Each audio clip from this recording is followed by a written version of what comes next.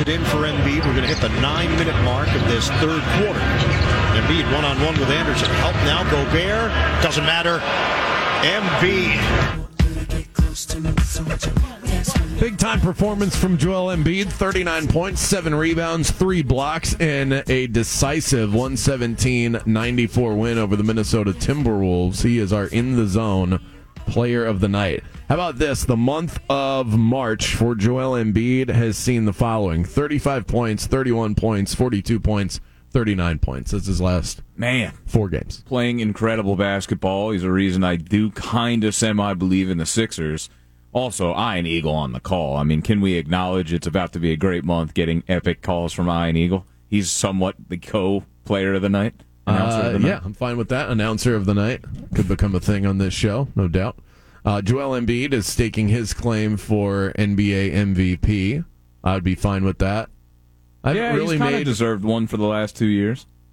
This is where, often you get on yourself because you feel like you don't have. There are moments where you're like, man, that I could have provided a better take for the platform I'm on of sports talk radio. And as somebody that watches as much NBA as I do, I should have an NBA MVP at the top of my mind at all times. Like, that's the guy, and then be able to rattle off some stats to back it up. I can't pick one. I mean, you look at what Jokic has done the last couple of years, and all he's doing is at least the same thing, if not more, and the Nuggets are the number 1 seed. So that's kind of been my take all year is, look, I'd like to give it to Giannis. Jason Tatum's had a good year, even though the Celtics are starting to fall. There's a million other guys who could vie for this, including Embiid. But if you go by what the category of the whatever it takes to win the MVP the last 2 years, it's Jokic. So yesterday, I saw J.J. Redick's name trending on Twitter in the middle of the show. I click it, and very entertaining video. He's accusing Kendrick Perkins of claiming that white NBA MVP voters are racist, and says that the show First Take promotes such behavior. This is the clip from the screaming match on First Take. Stephen, I mean no offense to you, and I mean no offense to First Take, because I think this show is extremely valuable. It is an honor to be on this desk every day. It really is. But what we've just witnessed is the problem with this show, where we create narratives that do not exist in reality. The implication, what you are implying, that the white voters that vote on NBA are racist, that they favor white people. You just said that. Yes, you did. Yes, you did. Yes, you did. That is exactly what you implied, Kendrick Perkins. That is exactly what you implied. Secondly, hold on. I did not call. I stated the facts. And you're not about to sit up. We all know what you implied the other day. We all know what you implied just now. Hold on. I stated it's the facts. It's the facts. It's the facts. Incredible. It's the facts. Can you please clip that anytime you just disagree? Like somebody pointed out on our text line at 50857, anytime you disagree with me, just play that. Oh, I know. I mean, I'm going to use that far too often, but I appreciate that text comment. That's tremendous. Really is. So I don't really have any interest in getting into the racial side of this discussion. It is a clear no-win situation. Both guys are probably wrong for some of the claims that they made, and there you go. There's my super political answer. I do think it's interesting, though, that we get so fired up about the MVP award every single year, and in the NBA more so than any other league. And I think the reason why is because of just the nature of the sport. And this has been the case my whole life. Every year, you can make a really good case for multiple guys. It is really difficult to accurately select one individual in the NBA every single year and say, yep, they were better than everybody else. You go back to the Jordan era, Jordan didn't win the MVP award every year. He wasn't any less valuable any year that he played for the Bulls. LeBron James, for whatever team he played on, wasn't any less valuable. He didn't win every year. I mean, because there's only 5 guys on a court, and an NBA superstar at the highest level means so much to their organization, everything involved, wins, money, business, TV, fans in the seats, everything. There's so much value in these guys that it's really difficult to discern who's better than the other. So I've come up with a solution, Tazi, And some people out there are not going to like this. You've heard the crowds that hate participation trophies. They want less trophies, not more trophies. Like the People's Champ. I think we should have 2 MVP awards. I think we should do it like your sport, East and baseball. West. There should be an East MVP and a West MVP, and it would at least split the discussion a little bit. In a year like this, then okay, we can have a debate about Embiid versus Giannis. Jokic gets his award, and then you award somebody in the East. I think that's the way we should do it because there's so much value in these guys, and it's tied to contracts. Like, it's not like just some arbitrary award. This actually has real monetary value for some of these players, and to just give it to one guy when there's so much value in the league, I think you're shortchanging some players. I love it, and especially with how many guys put up stats these days. Of course, the MVP, when it's been handed out in years past, the fact that it's just one guy getting it for the NBA makes it a much bigger deal. You're not really cheapening it, but I think you made a good argument. And there's enough guys putting up crazy numbers to really allow the 2 MVPs. Baseball does it. I think this is a valid solution. Yeah, we don't think that it's cheapened in baseball, so why would it be cheapened in the NBA? It's the same amount of teams. And that's the thing. With baseball, I think it originally was like that because the American League and National League were, quote-unqute, 2 separate leagues. Like, they didn't really play each other. But they never changed it. When interleague play took over the league, right. They didn't mesh the 2 together. They kept it separate, and it feels just as meaningful. It's true. And even back in the day, like the National League had different rules, and pitchers still hit.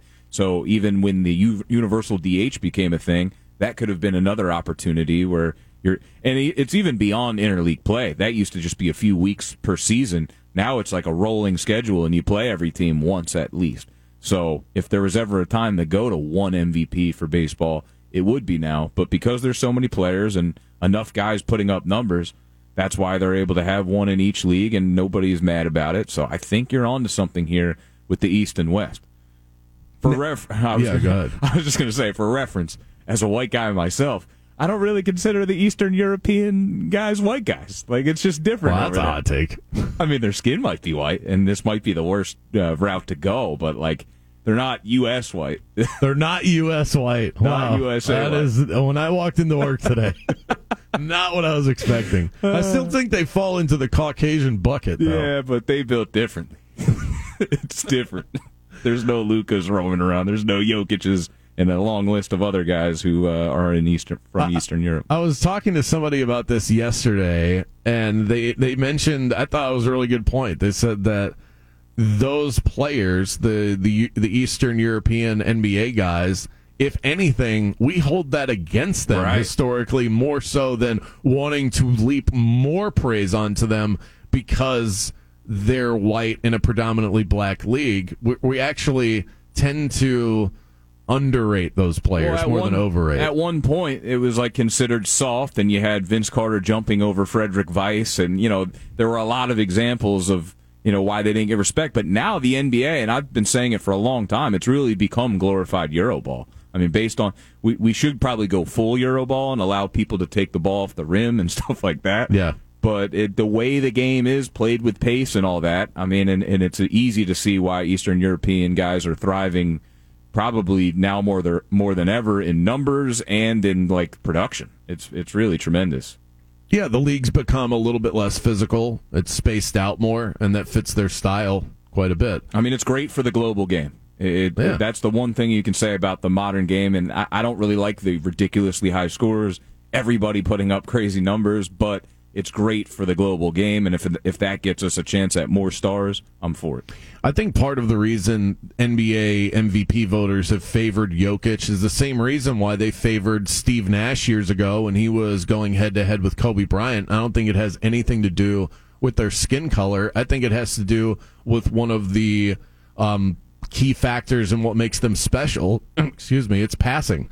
I think we tend to, when it was the same with Magic Johnson back in the day, I think when your value is on full display in the NBA, when you can not only score, you also help others score, we tend to value the passer when trying to come up with who is the most valuable player. Okay, everybody's scoring a ton of points. You're doing that too, but you're also assisting other players and scoring quite a bit and doing it and making it look good while you do it. Both of those guys check those boxes. Russell Westbrook, the reason why he got multiple MVPs is because he had double-digit assists every night. I think when we don't know how to quantify defense, so we don't put enough, in my opinion, we don't put enough into are you an elite defender towards your MVP, but we know how to quantify passing statistics, and we love passers that can also score. I think there's a lot to that. That is the good thing about the modern game is all the analytics, and I think there are more ways to determine who's a good on-ball defender. And of course, you had Tony Allen, who got a lot of respect, who was a great on-ball defender when he was with Memphis.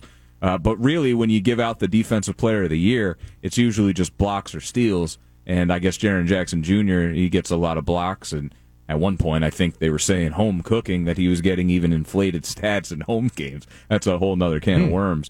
But yes, I mean, that's been the classic way to define defense, who leads the league in blocks and steals. But now it's like, I think they do a better job of incorporating everything in there, kind of how, PFF in football does a good job of grading line play and trenches, because those guys don't put up a whole lot of stats. For sure. But are we putting enough into that for the people that are voting?